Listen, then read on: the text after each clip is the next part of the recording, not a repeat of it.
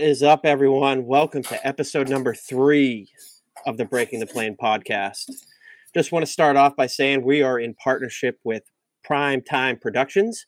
Check them out on X or Twitter, whatever you want to call it, at Primetime Prods, and at their website, primetimeproductions.net. Got a lot of expanding content coming to you and to be available for you here in the near future for all sports. We got NFL, we got MLB, NBA, NHL, and recently an added college football podcast. So be sure to get on there, check it out. Big things coming, and going to the moon with it. I'm your host, Burge, back with you. I'm here with my co-host, Joe Schur, and the BTP producer, Brennan Kojak Allen. What's going on, fellas? What it do? It's episode 3, and I still want to die. Elaborate. The Patriots are very bad at football. It makes me sad because I'm 29 and I've never known anything besides being better than everyone. I'm a defeated man. Good old reality check coming your way. I slept outside last night on principle. I like it. I like the dedication. I wish I could say I did the same thing, but it was just another day watching football on Sunday where the three of us were very disappointed, arguing on Twitter, going back and forth, swearing it up. Just get used to it, fellas, because for Patriots fans, that's what the reality is going to be for a little bit here. We'll get into that in a little bit, the Patriots-Raiders game on Sunday. Also, we're going to touch on, a couple other things that happened here in week 6 of the NFL. No more undefeated teams here in the NFL. The Eagles and the 49ers both go down this week. Also going to touch a little bit on the Sunday night game between the Giants and the Buffalo Bills. A little bit closer than I think anybody expected and a lot more low scoring than everyone expected there. We're also going to just to preview, me and Burge agree on everything that happened in every call in that game. So you want to stay tuned for me and Burge just agreeing the whole time. Exactly. We'll get into week 7. We got a couple of questions from our listeners that we'll get into to touch on, week 7 and the NFL moving forward. We got our locks and picks for the week, and we're actually going to get into a little bit of fantasy football this week. We want to be able to talk about that going forward here on the podcast, so we're going to give it our first stab this week going into that. So, guys, got anything to add before we dive into it here? I think it's going to be a little bit of an animated episode considering what we had going into the recording session tonight with all of our technological problems between the three of us. We all had something go on, so we're all a little bit on edge, so it should be a good one.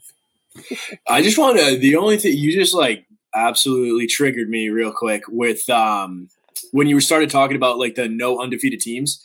I feel like even though the quality of play – maybe these go hand in hand. Even though the quality of play I think as a whole in the NFL has kind of slipped the last couple of years, I think the parity in the league has been something that I don't want to say makes up for, but at least keeps you engaged and interesting. I think that's going to go. I think we'll probably dive into this a little deeper when we talk about kind of our surprises and some dark horses that we want to talk about kind of going forward here. But I don't know. There's a lot of teams that a couple years ago you're like, oh, they're going to be good for a really long time, and there's a lot of teams that were kind of upstarts last year that are kind of petering out a little bit. And I also think that the top of the top is closer to the middle than it's ever been before. I will second that. We obviously know what we witnessed over the last 20 years where there were always 2-3 teams throughout the regular season that just rolled. I mean, maybe they have their classic trap game, letdown game every season. Every team had one of those, but those teams were going to be in the final picture at the end of the day. Don't feel like that's there anymore in the NFL. I think that they have succeeded in creating that bit of parity. I mean, you look at a team like Cincinnati, who was expected to be contending again for the AFC Championship, if not the Super Bowl, and they come out the gate and they look like ass. They look bad. They've gotten their act together a little bit over the past couple of weeks. We'll see if it continues, but there's always going to be that surprise and that dark horse, like you talked about, that is going to come out of the woodwork in the middle of the season, beginning of the season, and just kind of keep rolling. So I do agree with you on that. The parity is there. And I think it's the new norm. And I like you said, I think it's a good thing. I think it's a good thing for the NFL fan as a whole. But I think the thing that pisses me, I'm such a purist at some points.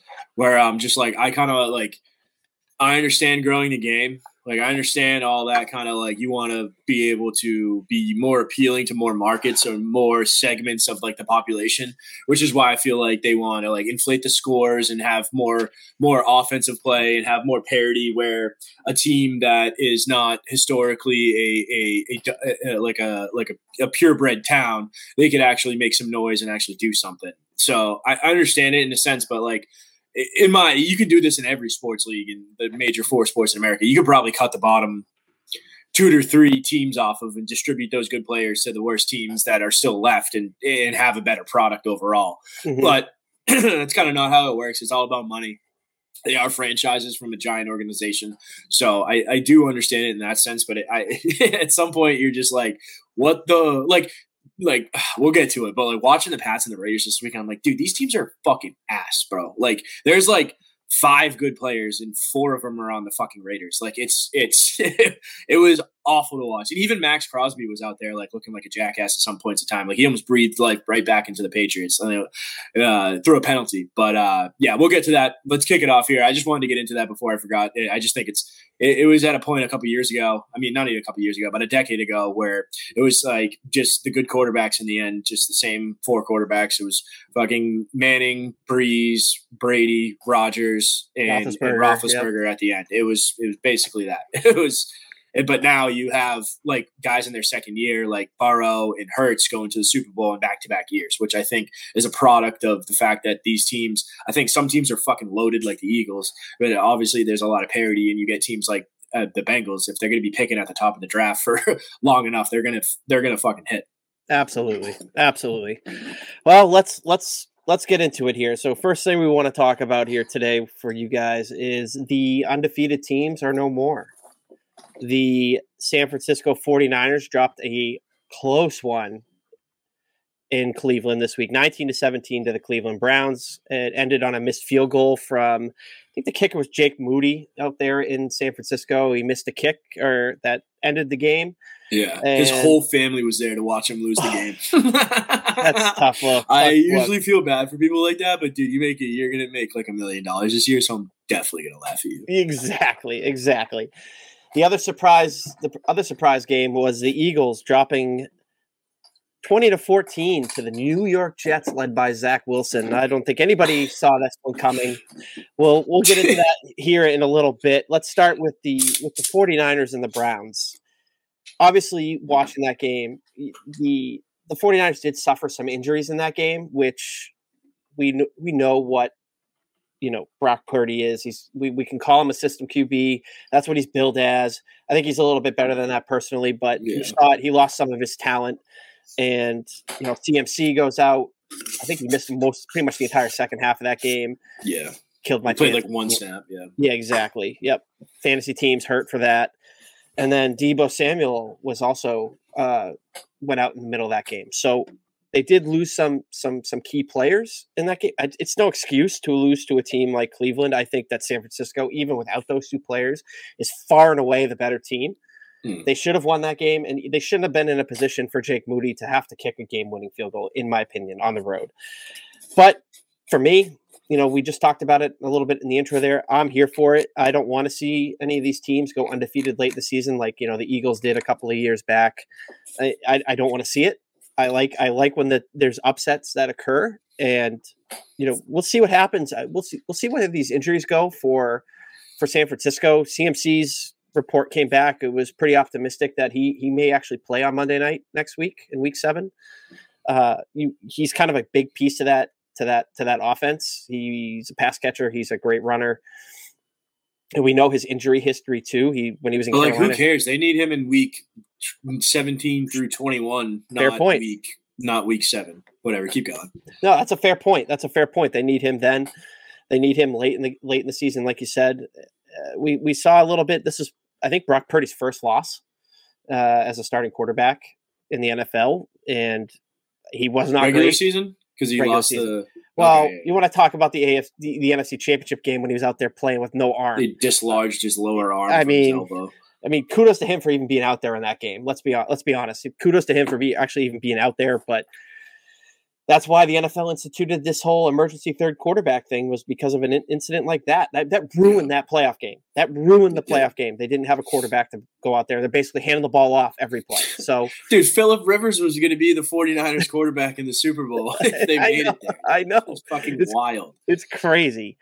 But yeah, it's his first loss as a regular season starter. Every quarterback's going to run into it. I'm not going to put in, right off Brock Purdy as a complete total system QB. He's the benefit of Kyle Shanahan and the talent around him. I'm not there yet.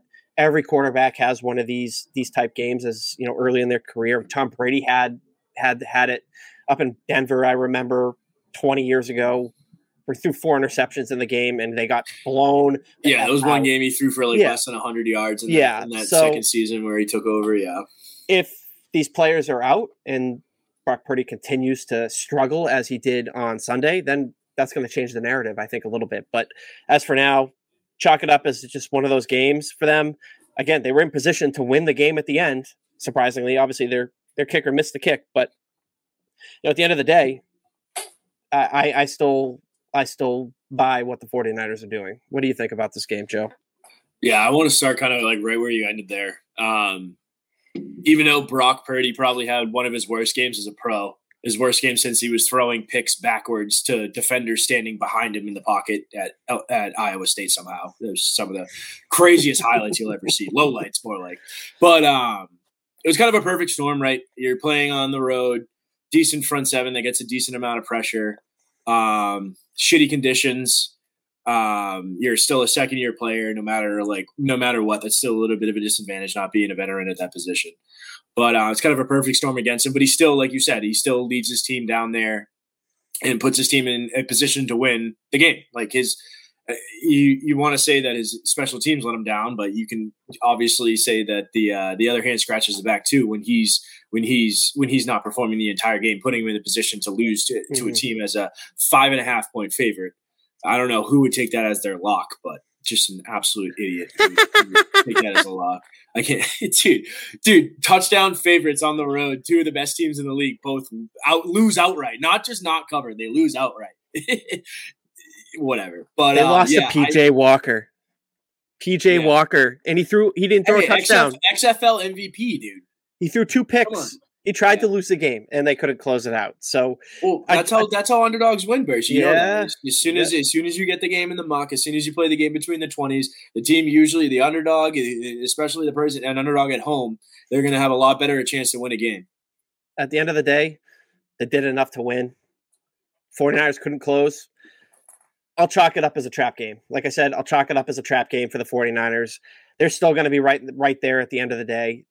This I'm not going to – until I see a bigger sample size of performances like this from the 49ers, they're still more or less – I'm not going to go as far to say a lock for the NFC Championship game because, like you said, parity, all that whole thing. But, they're going to be right there at the end. They're going to be right there. Brock Purdy's going to rebound from this. As long as they stay healthy on both sides of the ball, got nothing really to worry about, I think, with San Fran. On the other hand, we can go to the Philadelphia Eagles now, losing 20-14 to Zach Wilson in the New York Jets. Not the same feeling about the favorite in that game, brother. Let me pose this question to you now. Has Zach Wilson kind of figured it out a little bit? Are you starting to see a little bit of glimpses from Zach Wilson and the Jets? Are they going to be a Wildcat? If the Jets had an average NFL quarterback in that, if the Jets had an average NFL quarterback in that game, they win it by 10 points. Well, they won by 6, so they were pretty close with Zach Wilson there. Oh yeah, I mean they were down. Yeah, they scored a touchdown. But dude, I think I don't know. I have such mixed feelings about the Jets. Kojak and I have a really good really good friend that's a Jets fan. Shout out Shiloh. That's gonna get me to another point I want to make after this. But first things first, the Jets have. The Jets have the best defense in the NFL. When you get all their cornerbacks back, when you get Sauce, I forget their second string back, but they were down their top 3 corners, and dude, their front 7 is fucking legit, dude. They have best in the league. Dude, they have 4 or 5 guys that can legit play. They have really good linebackers, and I think that they're coached by somebody who gets men to play for him.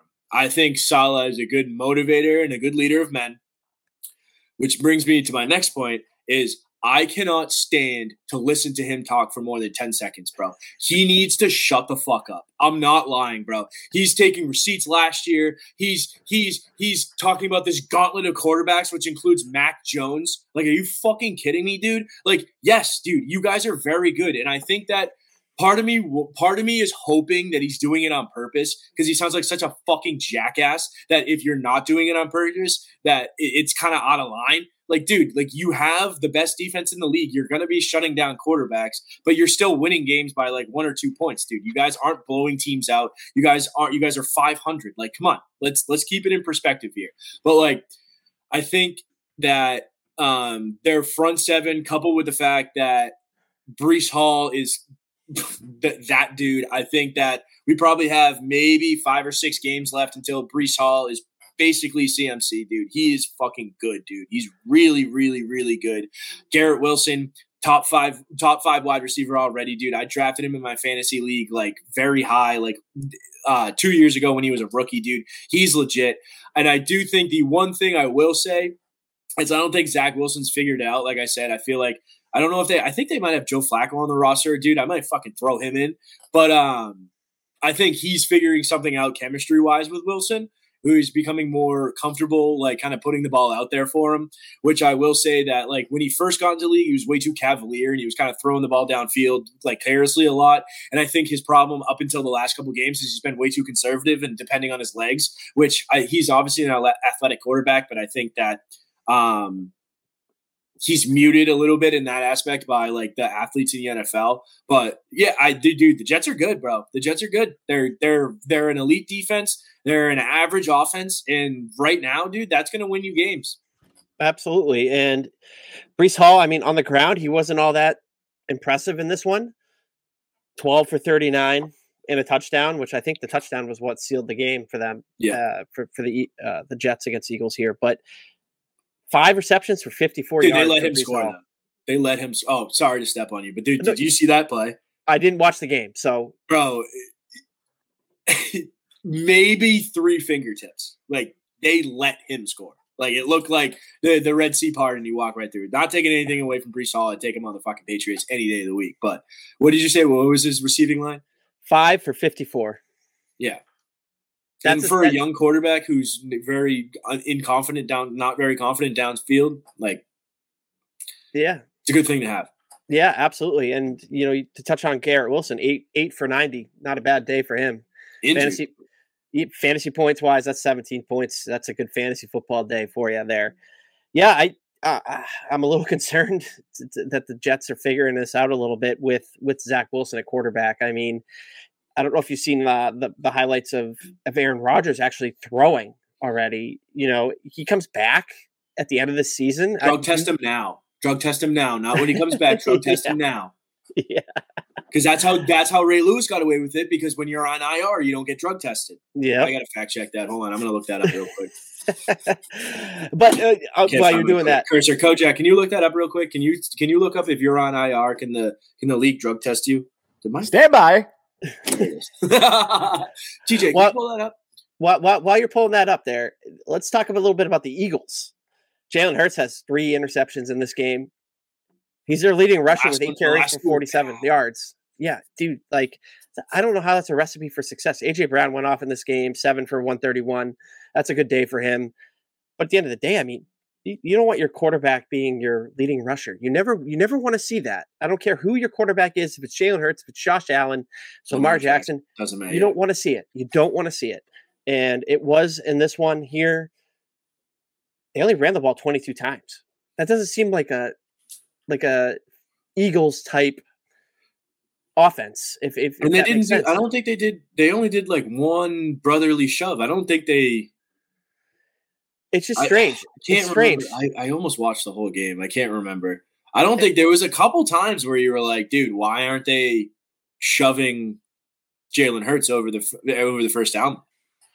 I don't know. I think the Jets defense, like you said, we just talked about their front 7. I mean, DeAndre Swift went for 10 carries for 18 yards in this game. So like they had the running game number. They were like, let's make him beat us with his arm. And obviously Jalen Hurts didn't really do that. He still threw for 280 yards. Don't get me wrong, but 3 interceptions, so he made his mistakes.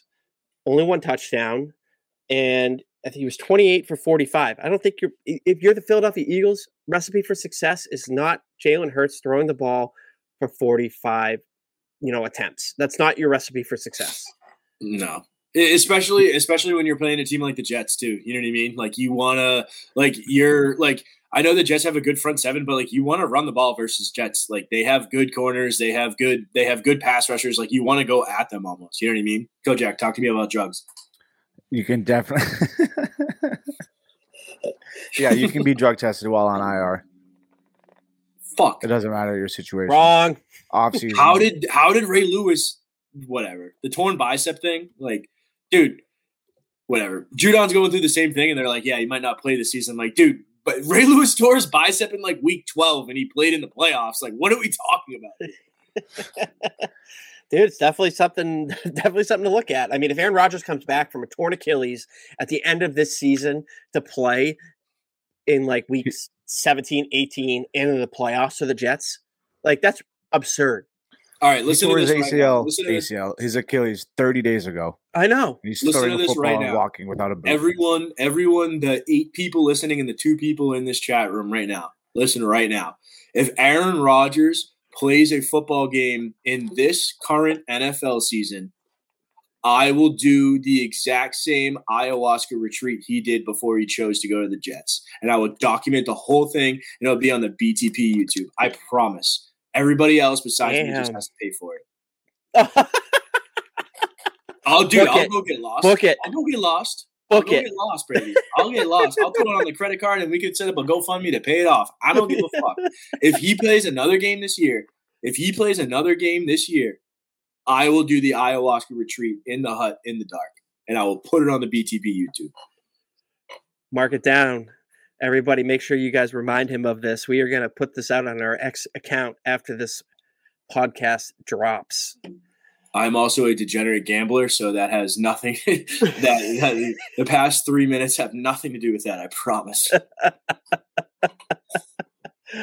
No, it sucks. We had a huge bet. Me and my Jets fan buddy that we talk about. We had a huge bet. A bunch of stipulations. They have to do this. They have to do that. We have $500 riding on it, and we were basically like, all right, if Aaron Rodgers gets hurt before week 8, like everything's over. And now what's going to happen is that he's going to get hurt. He's going to come back before the end of the year. I'm going to do the ayahuasca hut and lose the bet somehow. And then I'm going to be paying for the ayahuasca hut and paying my buddy for the bet. So it'll go great. Oof. Yeah. That seems like a good point to move on from the New York Jets here, but lock it down. Lock it down here.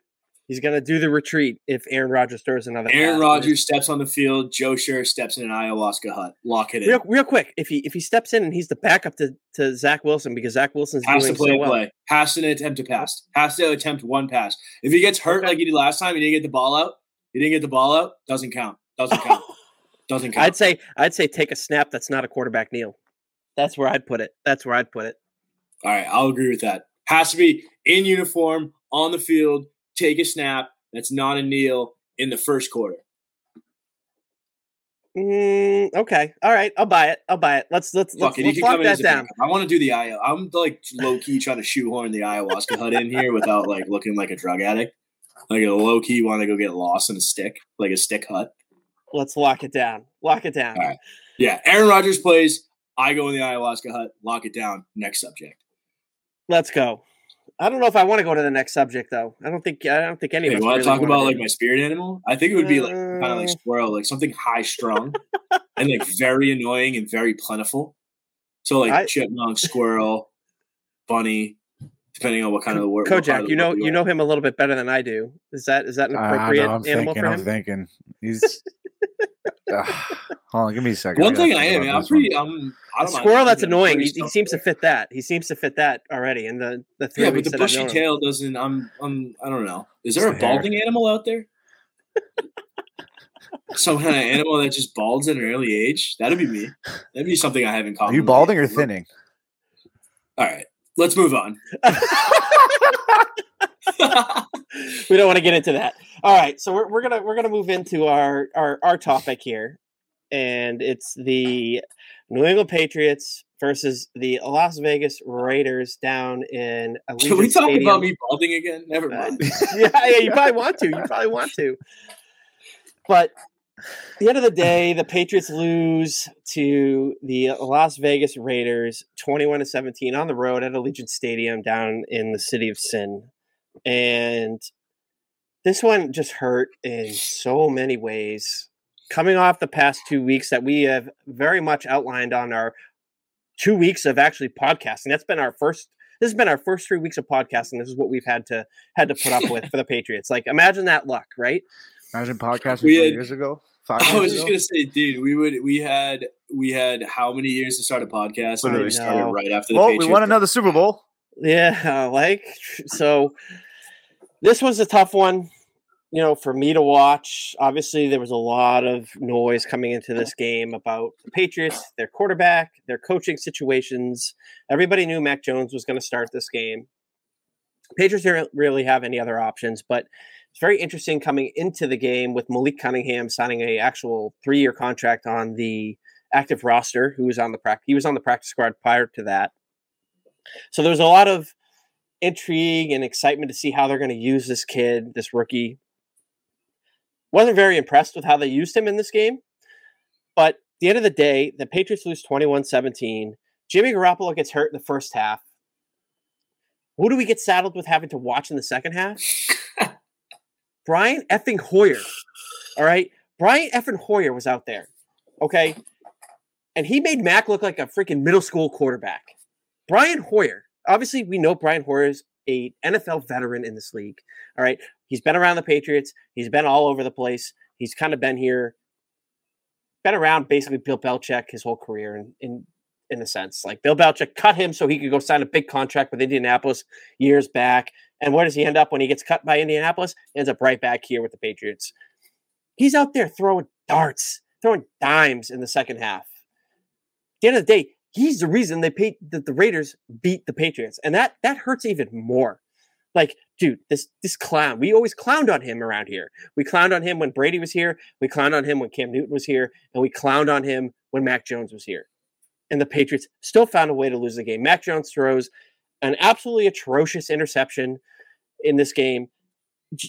Blatant overthrow of a wide open Hunter Henry. It was just an awful throw. It was solely on him at that point. You can't blame the offensive line. We can get into the whole thing. Can't blame the offensive line. Can't blame the weapons for this one. It's just absolutely brutal. But at the end of the day, who do you blame for it, Bersh? Who do you blame for all that? I'm not going to get into it. I'm not done yet. But at the end of the day, Patriots have the ball with a little over 2 minutes to go in the game. Yeah, they're pinned a little bit deep in their territory. They got a shot to win the game. After 2 penalties. Dude. Mac Jones throws an absolute dime to my boy, Devontae Parker. One more time. Hits him in the effing hands. And he drops it. No, according to him, it was a fingertip. Yeah, but it hit him right in the freaking hands. Arm. But at the end of the day, that happens. A bad play happens or a mistake happens for the Patriots, and they effing crumble. They take an inexcusable delay of game penalty deep in their territory. And, they're at I forget what yard line, but they were like the 5-yard line. And then, of course, in Patriot fashion, what happens? Safety. Yeah. Like, good cover by the Patriots. Thanks, guys. Like, oh my God. Like, they had a chance. They had their chance to win the game. They didn't do it. It seemed like every good big play that they had in this game was negated by some sort of penalty that occurred offensively. I mean, I remember the Ezekiel Elliott went for a touchdown. It was like a 75-yard screen pass for a touchdown. Negated on a holding penalty. Say what you want about the holding penalty. It technically, if you want to argue the law, it was a hold. It wouldn't have gotten called if the guy didn't act like he got shot. Yeah, but it was a little bit of a dive. It was still a hold. It was a little bit of a dive, but you got him under the shoulder. He hooked him right. That's yeah. It was ticky tack, but yes, by the letter of the law, it was a hold. Can't blame the officials for throwing the flag there at all. It was a flag, but my God, what the F is going on with the Patriots right now, Joe? I I'm like you. I'm a little bit older than you. I remember a little bit of the bad years, but I don't remember it ever being as bad as it is right now. So what the F is going on? Well, on Sunday, the Raiders eulogized the Patriots. That was the Patriots' eulogy. It's over. It's over. The dynasty's over. Everything's over. It's finally kaput. The dynasty was already over. There's no pieces to it left. There's no Matt Slater aside, dude. There's no McCourty. There's no Gronk. There's no Edelman. There's nothing. There's no Hightower. There's nothing. No Jamie Collins. Nothing. All you have left is David Andrews, who was actually the third best Patriots lineman this week by Pro Football Focus. But it's nothing left, dude. This is what it looks like when you have a bad roster and a team that doesn't give a fuck. That's what it is. They know that they're playing for Bill Schuler record. As soon as they figured that out, when they looked around the wide receiver room, when they looked around in the offensive team room, and they saw no fucking talent. Even if you're a good player on that team, if you're Hunter Henry, if you're Kendrick Bourne, if you're Ramondre Stevenson, and you look around, you're like, oh, I've got to do this myself. I've got to do this myself. And that's not a good feeling on a team. Even if you're on a fucking men's league basketball team or some kind of flag football team, and you look around and like, oh, we're fucked. You can tell, dude. You can tell. In football is such a physical game where you put so much of your life and your livelihood on the line every play, dude. If you know it's over, dude, it's just gonna snowball and get worse. And that's why last week when I was calling for Bill's head, dude, I don't want to do it unceremoniously. I don't want to do it that way. I want Bill, even if Bill goes 7-10 and we ride off into the sunset and he leaves and he retires after the season, I'm fine with that, dude. But like we've got Buffalo and Miami coming up the next 2 weeks, dude. Bro, we're gonna be 1-7. Like that's not good. 1-7 with a 71-year-old coach who is averse to adding any kind of talent onto the offensive side of the ball when the most valuable part of your franchise right now is your quarterback, and you need to augment that when you have them on a rookie contract. It's not rocket science. You don't have to outsmart everybody. You can do the same thing as everybody else and outsmart them on the margins. That's what the Patriots did for 20 years. They outsmarted everybody on the margins. They did the meat and potatoes right. They had the quarterback, they had the system, and then they beat everybody on the margins. That's why special teams mattered for so many years.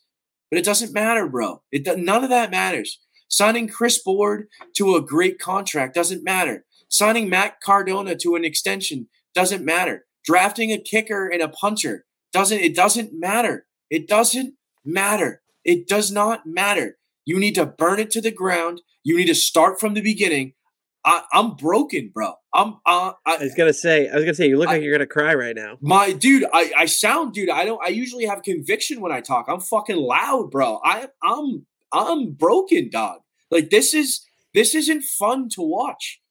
No, I'm like walking into the bedroom where my wife is laying and being like, oh, I need a break. Like during in between plays. Like usually, love my girl, mean it, but those 4 hours when you're playing, when the Pats are on, I'm fucking locked in. I need an escape. Dude, it's horrible. It's depressing. I'm there with you 100%, and I have this thing with my wife, and everybody kind of around me understands it. And Twitter, I've made it pretty clear is that I'm going to be irrational, I'm going to be emotional, and I'm going to say things that I may not actually mean in that period from the time of the start of the game for 24 hours. I'm going to be irrational. I'm going to be emotional. I'm not going to be thinking with my head. I'm going to be thinking based on nostalgia, what I witnessed from my childhood to now. But I'm getting to that point right now. I'm just dude, this is it's not worth it. I got 3 kids at home. I can't be swearing at the TV all the time. I can't shut down for, a day. And I'm just I'm kind of trying to tune it out a little bit.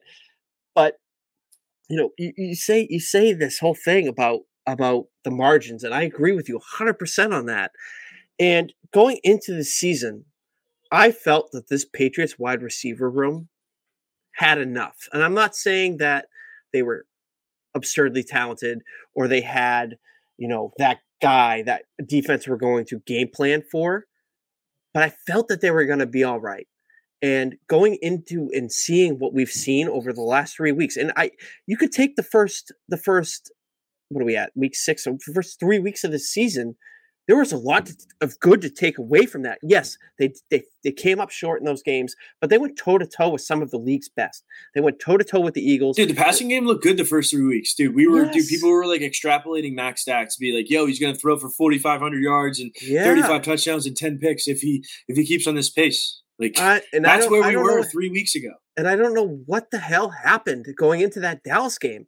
I don't know what switch flipped or what happened inside the building there that caused it to go from, hey, we can hang with the league's best. We're going to beat the league's bad, mediocre and worse. We're going to beat them, to you're now in conversation to have the number 1 overall pick going into, Buffalo and Miami. And I think the worst scenario for this team, again, now, maybe not for Bill, but now and the future, is that they're going to find a way to steal some of these divisional games that they should have no business winning.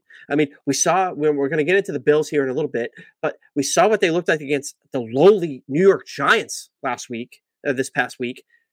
It's not going to surprise me if they find a way to just come out and steal some of these games and just hurt those chances of being able to move forward. And I want to kind of pivot the discussion off of this game to the state of the Patriots here. You and I have differing opinions a little bit about Bill Belichick. I don't know. I think you were right at the end of the game. I think you were right in my camp. You dipped a toe and then you pulled it right back. The irrational period of thoughts came out. I'm not your wife, bro. We don't have that. I have my Twitter and I am very irrational. I believe that if Bill Belichick gives up his player personnel abilities, I don't think he'll do it. I don't think it's going to happen. But I believe that if he were to who, Matt Groh? Give it up to no, not Matt Groh. Let them bring in somebody from the outside. Going bunch of Tyquan Thorntons. Yes, exactly. Or Ray. I forget the name of the guy. Cam McGrone. Cam McGrone was a linebacker that they were like, oh, we got him. We didn't need to draft another linebacker. He's not even on the team anymore. But anyways, if Bill can just coach, I still have faith in him in that. I still have faith that he can get it done. Then why is he deferring every week? Why is he deferring every week? You have a team that can't play from behind, and you have your best 2 defenders on IR. Agree. You're deferring every week. Agree. Dude, he is set in his ways, dude. From player personnel management to how you actually coach the game on the field, bro. It's over. I think his plate is overloaded. I'm so fucking mad. I think his plate is overloaded, and it is his fault. That's all right. That's his true. fault. That's true. It's his fault. That's true. He's 71 years old, like you pointed out. Just coach the damn game. Be the CEO. Be the damn CEO that has worked out for so long here. Just be it. Let somebody else put the talent on the field. You coach that talent. You can have your input, but at the end of the day, it's not going to be your final say. I'm sick of it. I'm sick of it and missing on picks and not bringing in talent, switching out Juju Smith-Schuster or switching out Jacoby Myers for Juju Smith-Schuster. Obviously, that's failed. We looked at it. We saw it on Sunday that Jacoby Myers has it. It's like, dude, just give him the money. Like 4 touchdowns in 5 games, dude. I don't think at the end of the day, 4 touchdowns in the last 5 games. At the end of the day, I asked this. I ask you this question right now. If he's not allowed to pay those players, if Robert Kraft is putting the foot down on him spending money, I have no inside knowledge. Obviously, I'm just a guy here doing a podcast. But if there's some sort of relationship, like butting of the heads between the two of them about Kraft not letting him spend his money, and it's a money thing, there's a problem right there. I mean, I know the history of Bill is lowballing his guys and lowballing every free agent to just be like, yeah, come play for me because I'm Bill Belichick. Like, that allure's gone. I think we all agree that allure left when Tom Brady left this organization. You don't know who the quarterback is, so how are you going to attract the talent, right? Quarterback's the most important position in the game. If there's some sort of beef between the two of them right now, if the rumors, you hear it all the time, that Mac Jones was Robert Kraft's pick and not Bill Belichick, and Bill Belichick had to follow suit. So when you bring in a guy that's going to pick the groceries, isn't the same shit that's happening with Mac going to happen the same way with almost every other position then? If you're drafting a first-round pick that Bill doesn't want, is he going to play them at all? Like that's my thing. Is like even if you have an inkling of that, bro, you have to get rid of him, bro. I think there's a difference. Bill and Robert Kraft have had a relationship for 30 years. 30-ish years. Going back to when he was the defensive coordinator for Bill Parcells. There's obviously something going on there. But if they're able to bring somebody in that can level with Bill, level with Robert, and kind of be that intermediary, why not give it a shot? Bill Belichick still can game plan. He can still limit your best ability. I mean, he proved it early in the season here. Even he proved it against Dallas. Dallas whooped them. But he took away their best player. CeeDee Lamb didn't really have that great of a game when he played against Dallas. Yeah, it doesn't matter when you're giving up 40. Well, I agree that speaks to what I'm getting at here. You get somebody in here that can load that team with talent, load the offense with talent. I think it's clear. And if Bill doesn't see this and he's too stubborn or stuck in his ways or whatever, then I'm in your camp. Get rid of him. I'm in your camp. I still believe that dude can game plan weekly, be that CEO on the field, and make the right decisions in the game. But take the shit off his plate. Get somebody in here that can build an offense, acquire the talent for that offense, and do it. Again, I say this all with the asterisk of saying, if Bill doesn't accept it or is not okay with it, get out the door. I'm done. I'm done watching it. I got over my left shoulder here. I got Bill Belichick on my wall in my basement. Great. I'm very thankful for the 20 plus years you had here. Dude, you were the best. You're still, in my opinion, the best coach in the history of the league.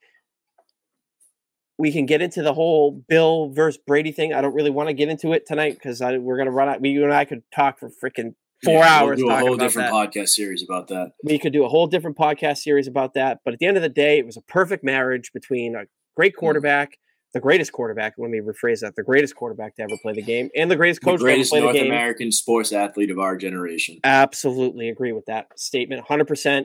Which is why they were able to sustain the success that they had for as long as they did on the best dynasty in the history of North American sports. Let's be honest. They were always there. They won 6. They went to what? 10? 10. They went to 10 or 9. They went to 9. Lost to the Giants twice and the Eagles once. We went to 10. They went to 9. We went to 9. 6. Yeah, Brady went by himself. Yeah, whatever. Yep. So I'm counting the Tampa. I'm at the point. I'm counting the Tampa Bay Super Bowl. I'm counting it.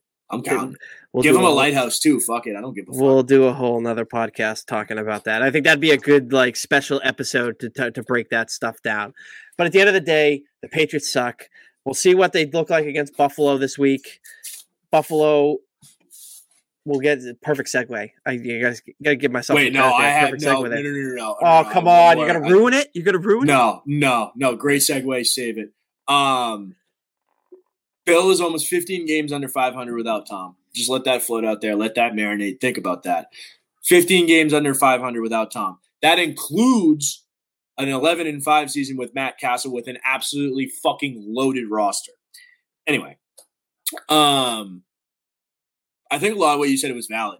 I think the Patriot way, whether or not it gets clowned by all the media pundits in this fucking area, I think it meant just as much as having Tom Brady. I think Tom Brady on his own probably wins 3 or 4 Super Bowls, and I think Bill Belichick with some of the. You don't think Tom Brady on his own wins 3 or 4 Super Bowls? He won one with fucking Tampa Bay at 42 years old with an loaded roster. Fucking joke as a dude. He had 2 really good fucking loaded roster, and then an absolute dude. He had fucking Ronald McDonald as fucking head coach, dude. He's like. Whatever. I wanted to spend this part of the fucking episode agreeing with you. God damn it. Shut up. Listen to me. Listen to me. Dude, he's gonna win. Dude, multiple Super Bowls without Belichick. Belichick might win 1 or 2 without Tom Brady. definitely wins one as a head coach, and he might win multiple. But putting them together, it's just like what's his name? Phil Jackson and Michael Jordan, dude. Michael Jordan probably doesn't win until he gets that loaded roster and a coach that can bring all of those personalities together. It's the same thing with Bill Belichick. It's the Bill Belichick paradox. The thing that's making him expendable right now is the fact that he needs veterans that are bought into the system who are at the height of their game to kind of set the roster in that way. He's not a motivator. He's not going to rah guy. He's not going to get peas. He needs self-motivators that are going to be there and be consistent every week. And when he has that, like you said, if you can find a GM that he can work with and they can find that would be the only fucking way that I will keep him as head coach. But the point being is, like, I don't think that marriage of those two things is possible. I don't think there's a GM that you could bring in that Bill bends the knee to if he disagrees on something and doesn't hold it over their head with playing time and incentives and stuff like that. If you can find that marriage, then yes. But the paradox is that if you could find that, there's no way that Bill would acquiesce to it. That's just my opinion. And in thinking that's why I'm like, Bill has to go. They're not going to find a GM that's gonna have the football acumen and the cachet for Bill to bend the knee. They're just not. I just don't think they're going to find that. And you need to remove Bill from the player personnel aspect because he's taking it personal now. And the teams are too talented. The middle is too close to the top, like we said at the top of the episode. Like, we don't have the talent. We don't have Tom Brady anymore. Like, we got to just pick the low-hanging fruit, pick the best guy on the board in the draft, sign really good free agents and give them a bunch of money and not try to outsmart everybody. Final thought on this. The Bill Belichick-Tom Brady marriage was perfect. It was perfect for 20 years, I believe it was. Bill Belichick had a hand in drafting Tom Brady. He developed Tom Brady. And those first three... Shout out Dick Rabine. Dick Rabine, RIP. Absolutely. 100% agree with that. But Belichick made the choice to carry 4 quarterbacks on the roster. So, like, absolutely, you can't... I totally agree with that. Absolutely. You don't win those first 3 titles of the dynasty without Bill Belichick and his defense. I always go with the idea that the first half of the dynasty was more Bill, less Brady. But again, perfect marriage. You need both of them. More Bill, less Brady. The second half of the dynasty, more Brady, less Bill. Again, perfect marriage. You need both of them. Bill Belichick says, go line. Go out there and let Malcolm Butler intercept that ball. The defense wins that Super Bowl against the Rams. So at the end of the day, they don't win 6 without being married and working together and Brady taking less money and doing the whole thing. Now, you can make the argument that Bill hurt Brady with what he provided him, for weapons and everything. You can make that argument. Another podcast, we could talk about it. Absolutely. Maybe that's a good off-season one we can debate. You know what I mean? But I do agree with a lot of what you said there about Bill. If he's not going to bend the knee to bring in some guy that's going to work with him and identify the talent and do that, he's got to go. We need a change.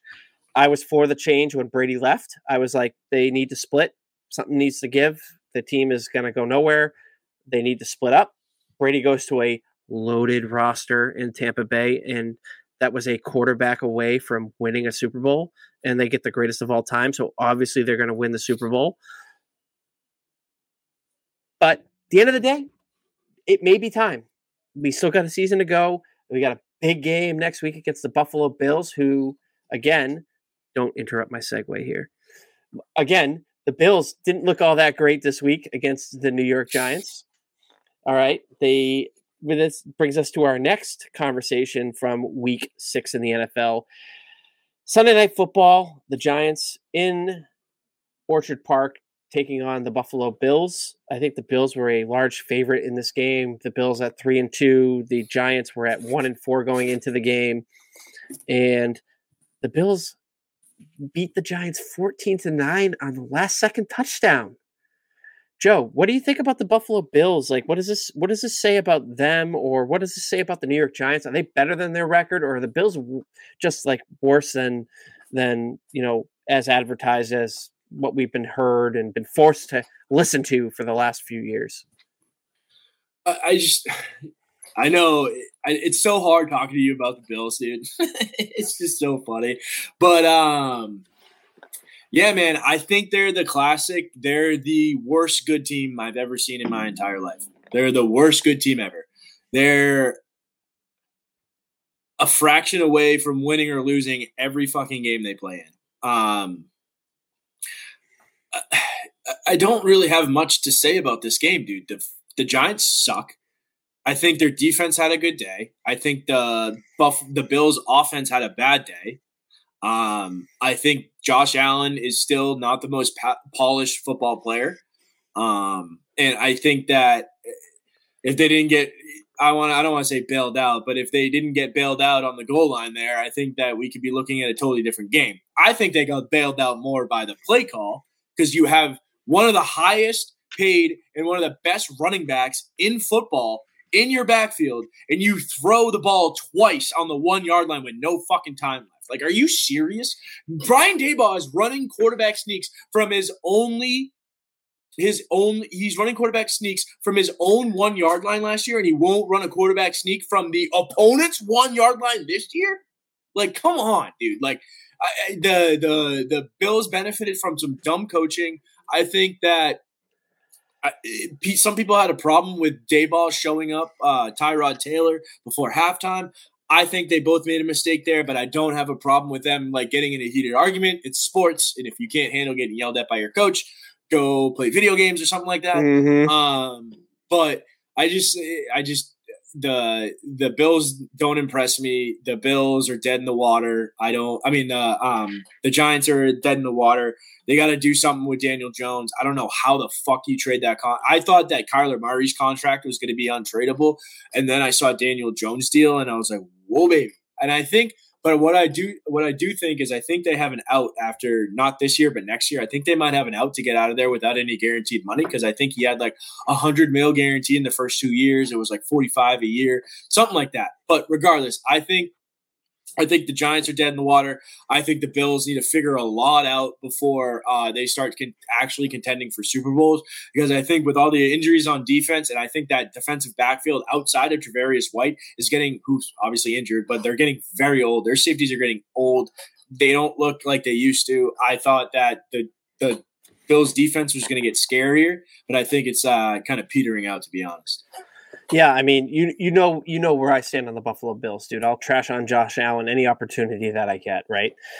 This game against the New York Giants at home in primetime, if you don't have to score a touchdown until the fourth quarter and to get bailed out by the officials at the end of that game at the goal line, dude, this is not a good look.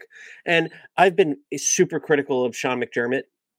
I think he's an absolute patsy. I think he's a puppet for that of a head coach for that team. And I think we're seeing it a little bit this year with the defense. Like he's calling all the plays on defense. He's just a red-ass idiot, dude. He's just all fucking uptight all the time. They seem like they're obviously, injuries aside, they seem a little bit lost. And I know they only gave up 9 points in this game to a very, very bad team.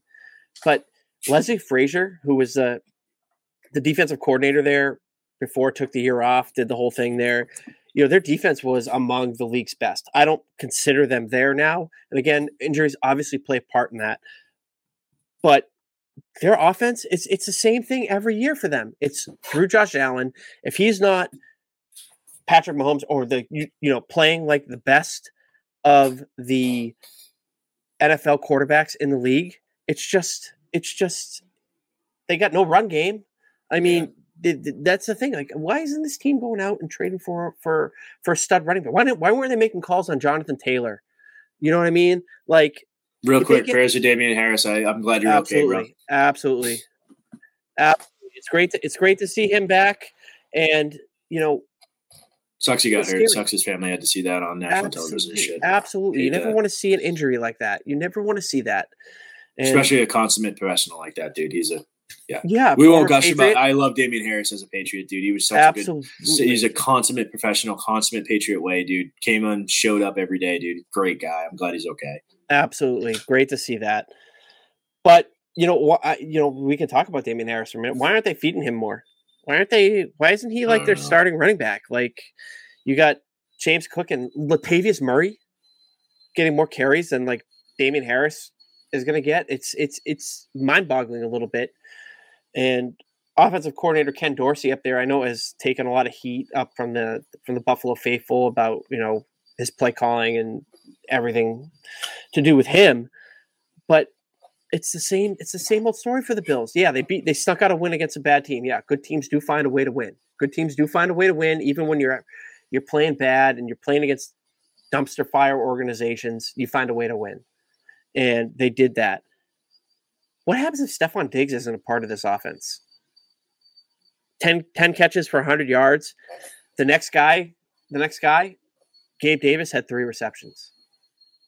If you take away Stephon Diggs and you find a way to be able to do it while still being able to limit Gabe Davis, Dawson Knox, Dalton Kincaid, all those guys, you got a recipe for success. You run into a really, really good defense.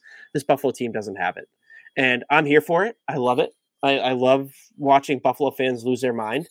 I have too many friends, as I've stated before on this podcast, that talk too much shit for a team that has never won anything. In fact, has lost 4 Super Bowls in a row. No team has ever done that. So I just want to get that plug in there. It's intriguing to see. And I think that, the Giants, it's kind of a weird fall from grace for them. Wouldn't you say? Like, Brian Daboll won Coach of the Year last year, and I think he's a good head coach. I really do. And I think his team is they're just a little bit away from it. They don't really have the wide receiver talent. The defense is suspect. Obviously, you find the issues with Saquon Barkley staying healthy. Daniel Jones isn't it. Why do they give him the money? Who knows? But it's kind of a weird thing to witness. And I'm going to use this question. I'm going to pose this question from one of our followers, one of the primetime guys, Bobby Brewski. He's on the Only Bruins podcast for Primetime Productions here. He's at Bobby Brewski on Twitter. Big Giants fan, loves writing articles for them. So if you check out the Primetime website, he's on there. He's got a question for us. Where do the Giants ship Saquon Barkley? Do you see the Giants trading Saquon Barkley either at the trade deadline or after the season, Joe?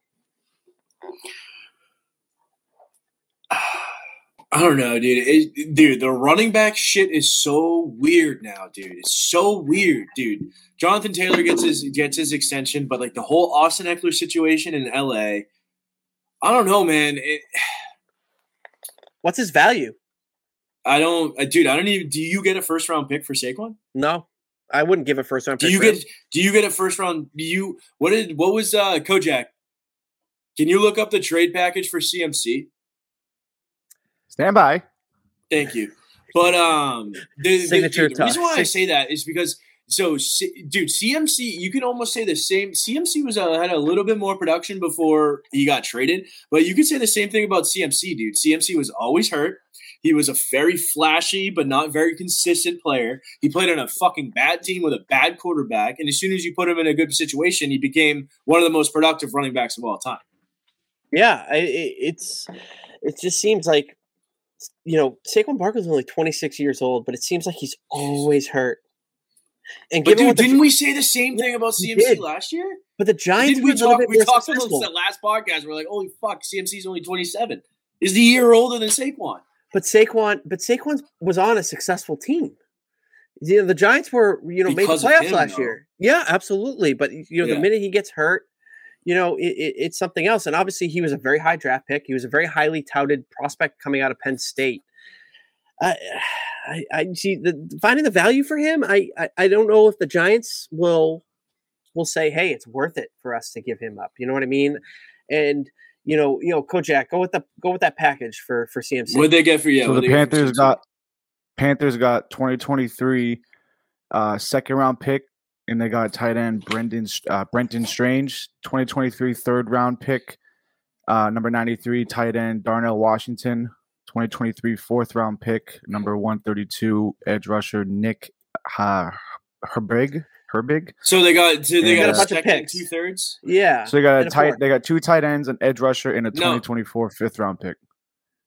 Wait, don't. All right, so they got a second-round pick, A second, a third, dude, a fourth, and a fifth. Dude, if I was the Chiefs, dude, if I was even the Lions after they're all banged up in their backfield, dude, maybe even the Rams, the LA Rams. Yeah, I mean, I don't know, dude. You get a contending team that can Buffalo. No. Give him to Lamar. Oh, fuck. Fuck Lamar. Give him to Lamar. Dude. Fuck Lamar. Yeah, absolutely. Bro. That's a running team. And if your team is there, that's a pick that I feel like you can, a cost that you can swallow. It's just a matter of, are the Giants ready to make that kind of move? I mean, I think given the way their season is going this year, maybe you entertain a kind of deal like that. But at the end of the day, he is 26. Are the Giants going to be ready to contend for a Super Bowl title in the next 2 years? Probably not. I think we can agree on that, right? Like, you want to get what you can for the asset when the time comes. And I've, just not to cross sports here, but like I beat the hammer down about this with the Boston Bruins and their goalie situation. It's the same thing. Your team is not going to contend for Stanley Cup. Get what you can for your prime assets while you can get it. And it would be nice to see Saquon get to a team that maybe actually he has a shot to win a title. But to your point, Joe, the running back situation is very, very weird. And it's at kind of a crossroads, I would say. I mean, Le'Veon Bell years back kind of set the stage for what we're kind of witnessing right now. Dude, he set the running back position back 10 fucking years with that Jets contract. Yeah. Seriously. He basically bent the knee. He bent the knee to sign that contract after he held out for a whole fucking season. Like, so it's going to be interesting to see where the contracts go for the running backs. But in terms of Saquon, I'd love to see him get to a team where he could actually win something, because he is kind of that generational talent that comes through the NFL at that position. For sure. So my hot take about this whole Bills Giants situation is I think Daboll is going to be the head coach of the Bills next year. After I saw him walking out of the stadium with Josh Allen last night, dude, if McDermott comes up short again, if they peter out in the playoffs, if the Giants go into the fucking toilet, I think, dude, what it sounds like is Josh Allen is very involved with what the organization does. So I think that, they're going to make a trade. Because I don't think Daboll gets fired. I don't think he gets fired. You send the Giants a first and a second round pick, and you get Daboll and Saquon. No, if I'm the Giants, I don't make that trade. You're the Giants? Nope. Oh, geez, bro. If I'm the Giants and I'm fucking 1-10, and I can get rid of Daboll, and I'm not bailing on my coach of the year one bad year after he was better than anybody expected them to be. All right, you get him another quarterback? Yes, I get him another quarterback. All right, then where do you get rid of Daniel Jones? You find a way. There's ways. You just go Jones for Jones with New England? Sign me up. What? Yes. I have to endure 3 years of Max Jones and then another year of Daniel Jones? Yes. Jones is your quarterback, no matter how you look at it. I want to send you on that retreat, man. Send you in a bad space on that retreat. No, if that happens, I hope Aaron Rodgers comes back and plays well, because I hope the Jets win a Super Bowl and then I go straight into the ayahuasca hut. All right, yeah. Let's move real quick. I want to before we move on to the questions that we have from some of our listeners here. I want to talk about the officiating again. The officiating at the end of the Giants Bills game, big moment, game on the line, absolutely blatant hold in the end zone. Giants lose the game because of a missed call. And I'm not even so much saying this because it's the Bills. Everybody in here knows my takes on the Bills and why I hate that franchise. But it goes to the bigger picture about these officiating miscues at critical moments in games. And it's been an absolute trend. We got a really good sample size now through 6 weeks, and they continue to blow the calls that are missed, are ticky-tack and not called earlier in the game, but they're called in the big moment, or they're called earlier in the game and they're missed in the big moment. And I really, truly believe that the NFL has a real officiating problem that is going to impact a big game in the playoffs down the road. Maybe the Super Bowl. Maybe the Super Bowl. Last year. Exactly. And I really, as a big fan of the sport, I don't want to see the officials in that position making that kind of play and having fans like myself, if we're talking about Buffalo, but have to really hang on that. I want the product on the field to be what decides the game. I don't want the stripes throwing a flag or missing a flag that was called all game in a big moment because they want to get somebody a win. And it just feeds the bullshit that we have to listen to about conspiracy theories about the NFL, about how it's scripted or about how it's rigged. And now you get the whole gambling aspect of the whole thing coming into it. I don't want that for the sport that I love to watch. And I really, really want to get the officiating to get this shit right. Because, again, good teams don't put themselves in a position at the end of games to rely on the refs. I get that. But if you're constantly making the moves and making the calls or blowing the calls late in games where it decides a game at the end of the day, I'm not here for it. And it ruins the product for me. I just, I don't know.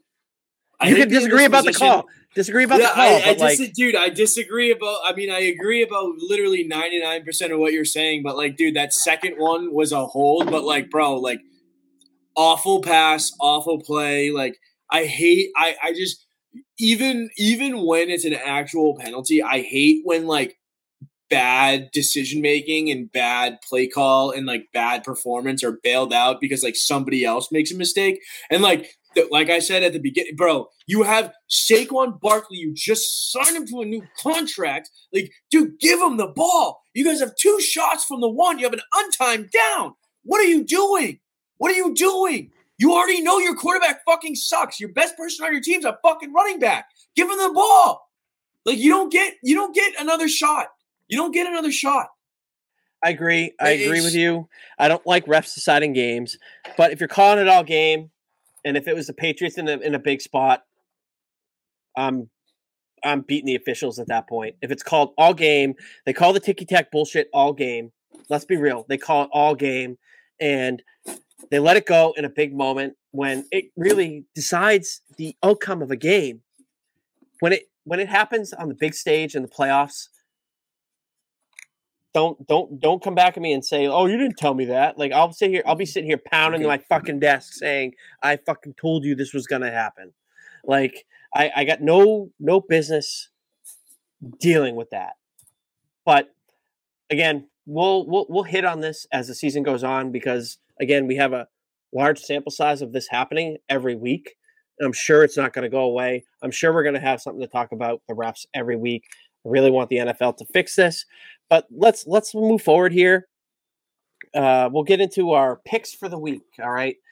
We like to give you a couple picks, and we like to give you a lock for the week too here. So, Joe, I'll defer to you here first. I think you and I might have a similar pick here. So I'll let you take my thunder on it and run with it. So go. Word. All right. So we're looking at right now. Last week we were 4-2-1 last week, and then this week we were. I'm trying to do the math in my head right now because I did not prepare as I should have. My lock was right. Yeah. So Berg went 1-1. I went 2-1. So that's 3-1 plus. 2-1. I went 2-1. So you went 2-1. I went 2-1. So that's 5, 6, 7, 8, 2-1. 8-4-1 as a podcast. All right, we're good. 8-4-1 as a podcast. Let's go. Actually, no, we're 8-5-1 because Kojak fucking picked the fucking Eagles. Come on, man. 0-12. Yo, the one time you play them, you're gonna fucking lose. Oh, dude. Once I saw that, I was like, well, I'm never picking a fucking. Sometimes you gotta fade. You gotta fade real life. I'll fade real life on that one. Yeah, but Berg had Dallas -2 as his lock. Bang. He had Chicago +2.5. What an idiot. And then he had Jacksonville -4, which is a really good pick. I like that pick when you said it. But if I had known Creed was going to be going with Minnesota there, I would have slammed that. So can you take me exactly. higher? Minnesota did take me higher. I had the Minnesota money line on the road. If you laid the points, you still would have hit 2. I had Bengals -3 at home. Bang, bang, choo-choo, trang. And then I had the San Francisco 49ers -5.5 as my lock, which was fucking horrible. We already talked about that. Brock Purdy, you're still my guy, but taking a 5.5 point favorite, that's literally one of the best teams of the last couple years on the road versus a team that's playing a player that played in a different league 2 years ago. Yeah, it's a bad beat. And then we had Kojak. He had the Eagles -7. They've never lost to the Jets until Kojak picks them on BTP podcast. So I want to jump to our picks this week. I'm going to throw it to Burge real quick because I've been talking for a second and I hate the sound of my own voice. So, my big pick for this week is, I think this is the one that you and I yep. share on here. It's the Detroit Lions giving 3 points on the road against the Baltimore Ravens. I myself, and I think we've talked offline, Joe, we're big buyers into what the Detroit Lions are doing up there. For sure. I am a fan of this team for the rest of the season because my team sucks. So I'm buying the Detroit Lions, going all the way to the Super Bowl. I'm a big fan going all the way. So it's not going to be my lock. I'm not going to make it my lock of the week, although I want to, but I'm not going to do it. But Detroit +3 on the road against Baltimore. I love what Detroit's doing up there.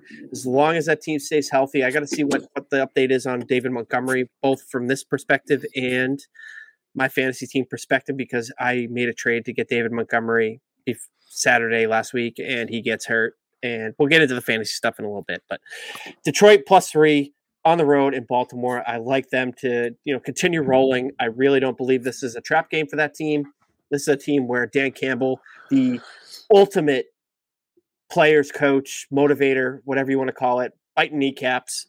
I'm buying everything that they're doing up there. Jared Goff has had an absolute renaissance with this guy. I think all of us, when the trade was made for Matthew Stafford, thought Jared Goff was going to be there for a year or two. Maybe they were going to draft the next guy and they were going to move on. But Jared Goff has looked really good through 6 weeks here. So give me Detroit +3 there. We'll get into my lock here. My lock of the week, Sunday Night Football, Miami at Philadelphia. I'm taking the Dolphins +2 here. I like what the Dolphins are doing. I know Von A-Chain got hurt and is out for a while, but they didn't miss a step this past week. I really like what Miami's doing. I believe they're going to win the AFC East over the trash bag Buffalo Bills and the garbage can New England Patriots and the oft-hurt New York Jets. I like them to keep rolling here. Philly obviously is coming off a bad loss, so that gives you a little bit of a pause on it, but Miami comes out, they dominate. Obviously, they got off to a slow start against the winless Panthers this past week, but they ended up rolling in the game. I like them to continue that. So give me Miami +2. I'm taking the underdog in this one as my lock of the week. And as my final pick, I like Kansas City -5.5 against LA Chargers. Oh, I like that pick too. Yeah. The Chargers are just an absolute loser franchise. They have so much talent there, and they just cannot seem to get out of their own way.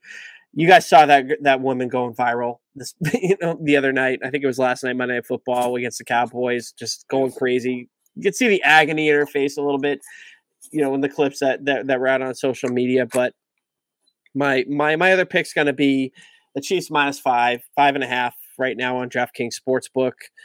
425 in Kansas City in Arrowhead. I like them to just roll in that game. I don't have any faith in the Chargers until they show me otherwise. So Kansas City -5.5. I have the Lions +3 on the road in Baltimore. And as my lock of the week, I'm going out on a limb and taking the Dolphins plus the 2 points to beat the Philadelphia Eagles. Joe, turn it over to you.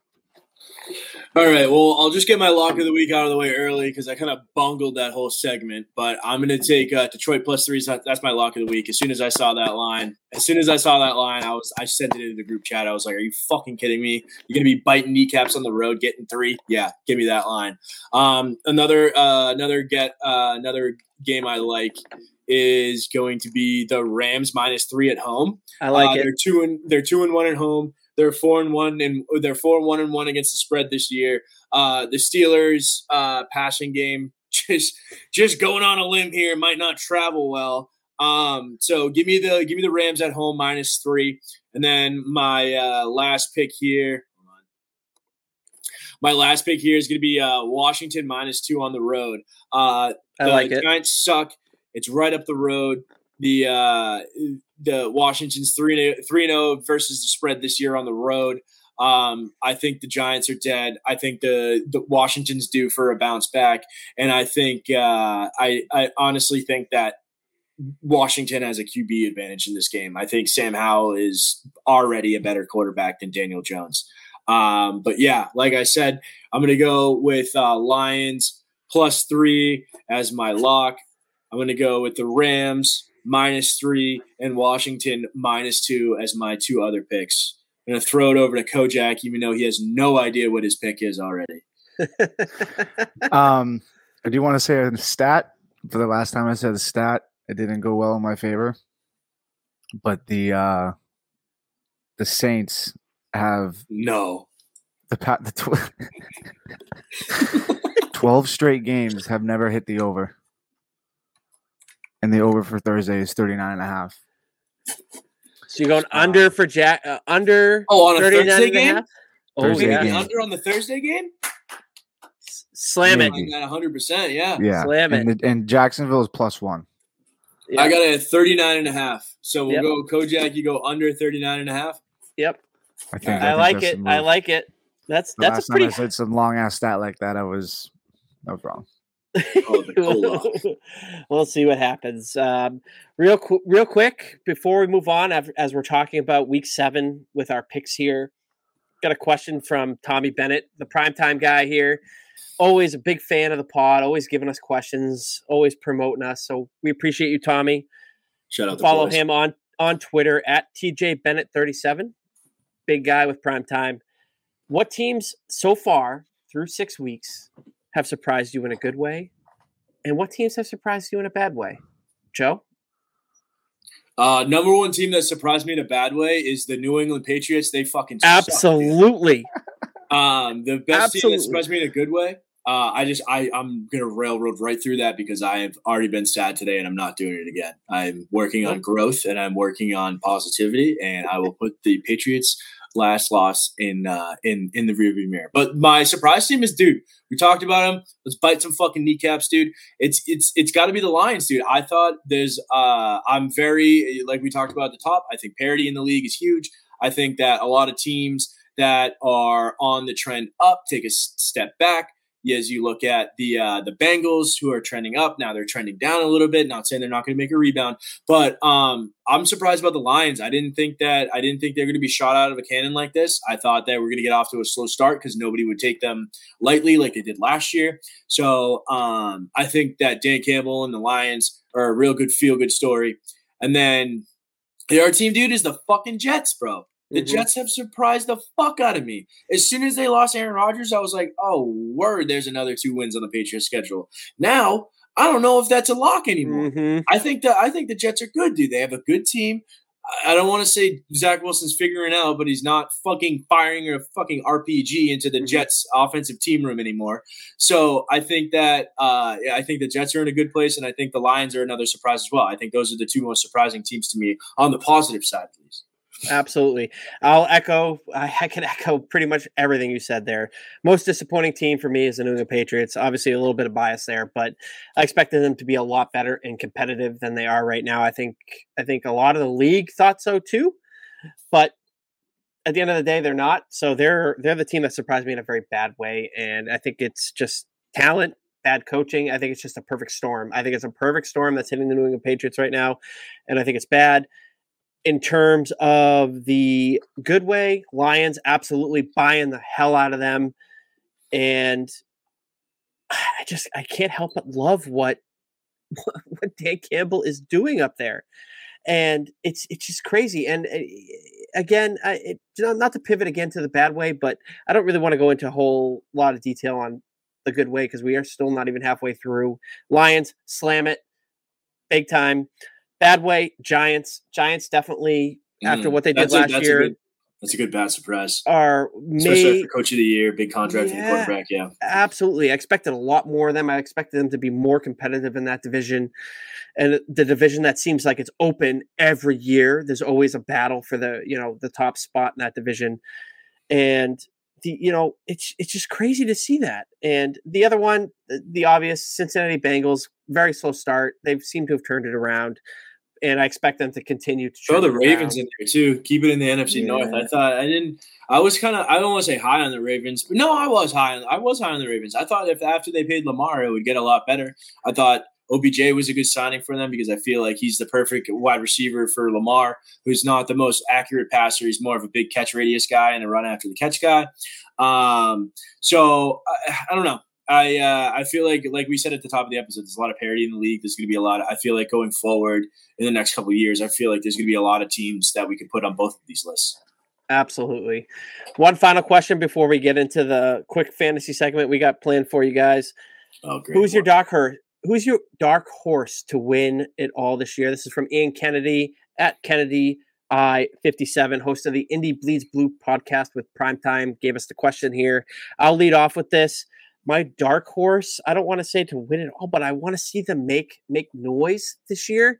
See Houston Texans with CJ Stroud. And we're going to bring it in here. We'll bring CJ Stroud. I know we talked about. We're going to shoehorn CJ Stroud into every one of these fucking podcasts, whether you like it or not. Absolutely. I mean, that team is one game out of the lead of their division, that division that we all talked about before the season as kind of up for grabs. Obviously, Jacksonville's the favorite there. They're at 4-2, but the Houston Texans on the bye in week 7 sit at 3-3, a little bit better than I think a lot of us thought they were going to be.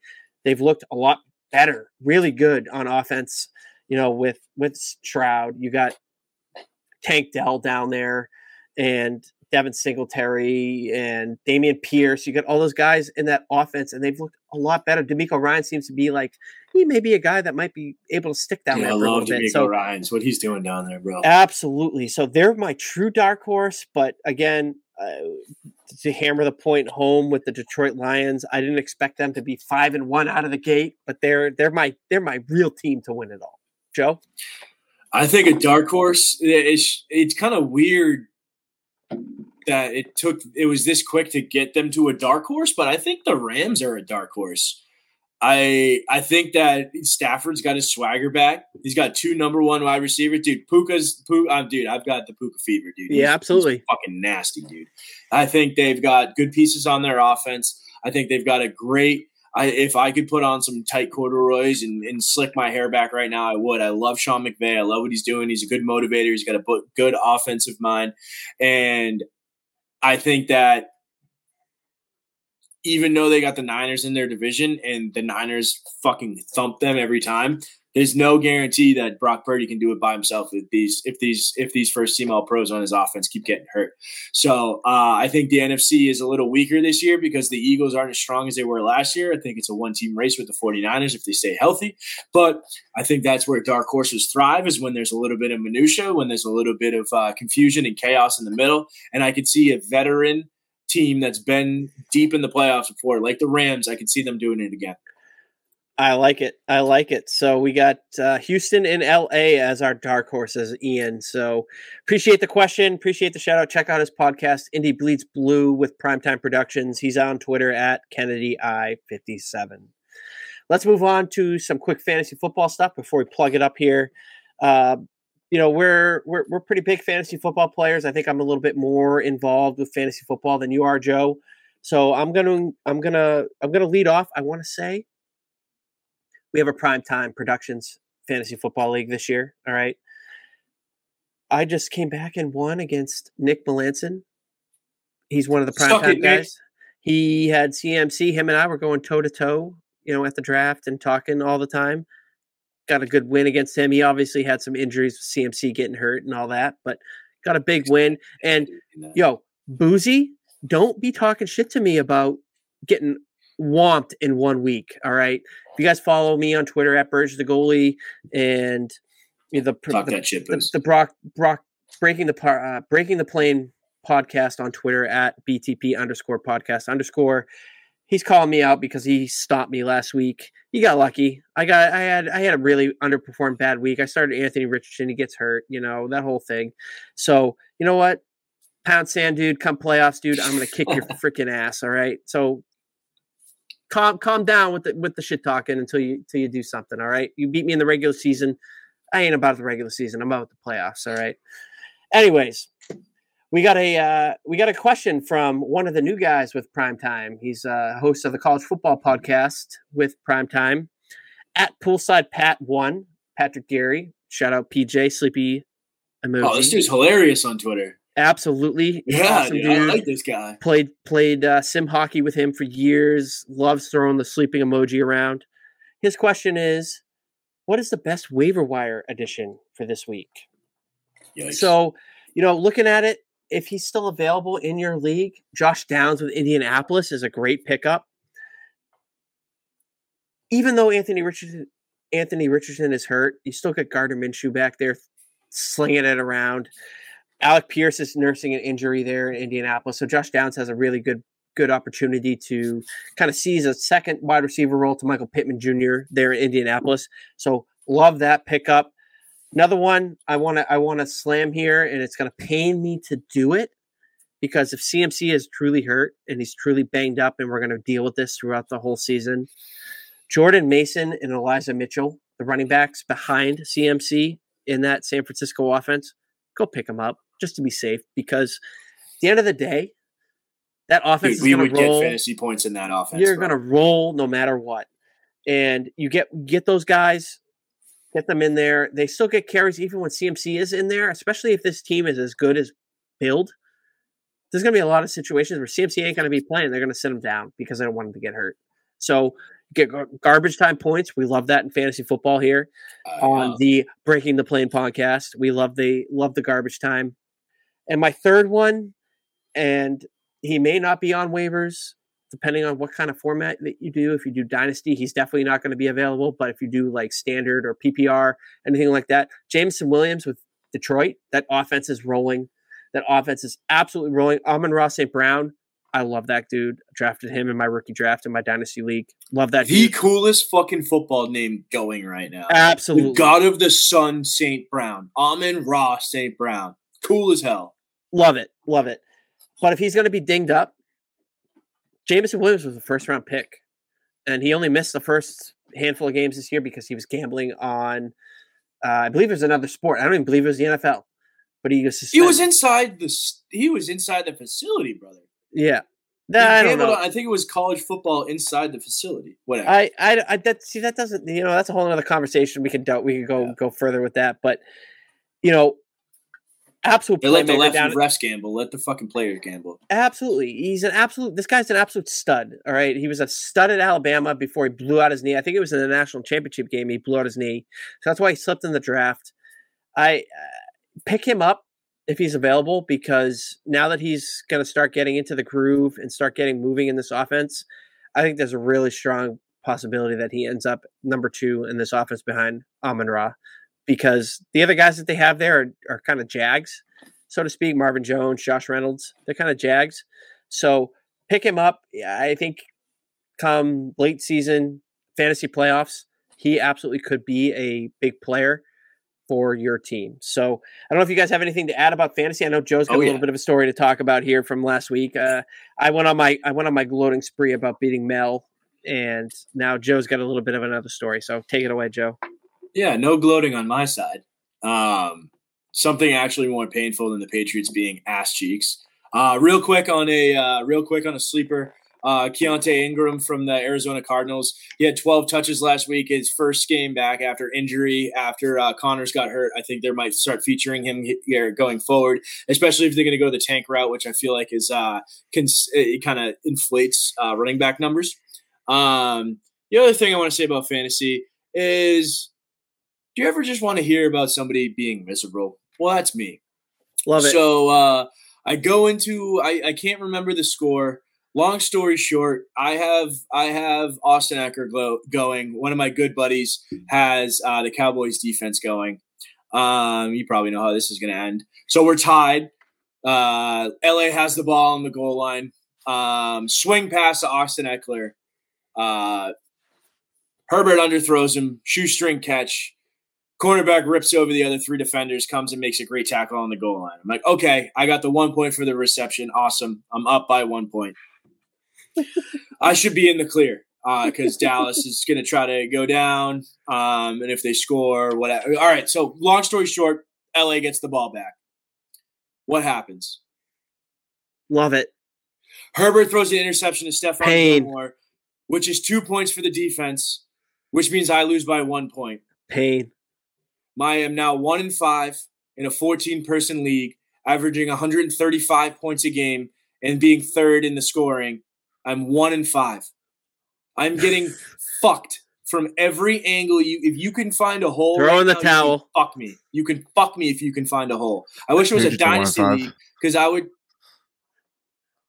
All right, let's end it here. Just cut it the fuck off. Just rip all the cords out. I'm 1-5. The Patriots are 1-5. And you're balding. Yeah. Oh.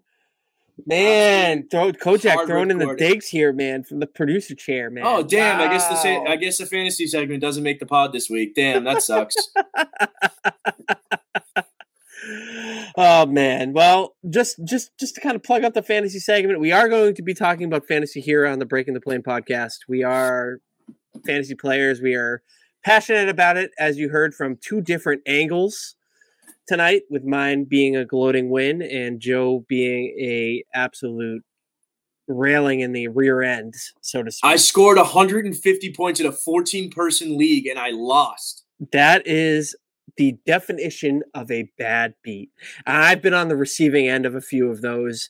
I play Dynasty football, so for those that don't follow Dynasty football, it's year-round kind of closest to that you can get to being an NFL GM with fantasy football. You got a salary cap. You got to maintain a certain number of years of contracts. You got a rookie draft. You got an auction for the veterans, and it's a year-round thing. I have twice scored the most points in the regular season for that same league and missed the playoffs both times. That's kind of the railing that I've taken. So I feel you on this show. I feel you on it. Big time, and I catch crap from the league mates all the time about it. But I'm always in the conversation at the end of the year. So we are going to talk about fantasy here. So if you guys are listening, you want to send us any kind of fantasy questions, want some input, it may not be good based on what we just told you, but we'll give you our input. We'll talk about it. We love talking fantasy football here, so we will continue to have this segment going forward. You guys got any final thoughts before we plug up this episode here? I know we've gone a lot longer than the rest of our episodes, but if you guys got any final thoughts? Yeah, my only advice for the listeners would be for gambling, tail me, and then for fantasy, tail Burge. Just everything I say about fantasy, write it down on a piece of paper, crumple it up, light it on fire, and then throw it away. It's basically worthless, everything I say about fantasy. It doesn't matter. You can kind of say the same thing about my gambling. I always make the wrong picks, but we'll see. Bears I'm doing pretty good this year. Dude, that was great, bro. That was great. I'm doing pretty good this year so far. I'm doing pretty good. Not going to lie. I'm doing pretty good. For sure, bro. All right. It's good. All right. Absolutely. Yeah. As long as I cash and I end up on top. Yeah, baby. Yeah, dude. 500 is good. I wasn't being sarcastic. I'm never sarcastic anyway, so you should have known that. Oh, yeah. Well, at the end of the day here, you guys can follow all of us on Twitter or X, whatever you want to call it these days. Social media, formerly known as Twitter. Yeah, absolutely. The podcast is at BTP_podcast_ Breaking the Plane. And I'm on the Twitter or X at Burge the Goalie. Joe Schur is at _Juicy Jew. And Brennan Kojak Allen here is at Allen13 Brennan. So give us a follow, give us a shout out, shoot us a DM. Anything you want to hear us talk about on the podcast here. We love having the listener interaction and questions. We love taking them, and we love talking about anything you guys bring to us. So again, thanks for coming in, guys. Love talking with you every week, and we'll catch you all next week. Have a good week, Tell your guys. friends about the ayahuasca hut. Goodbye, Absolutely. friends.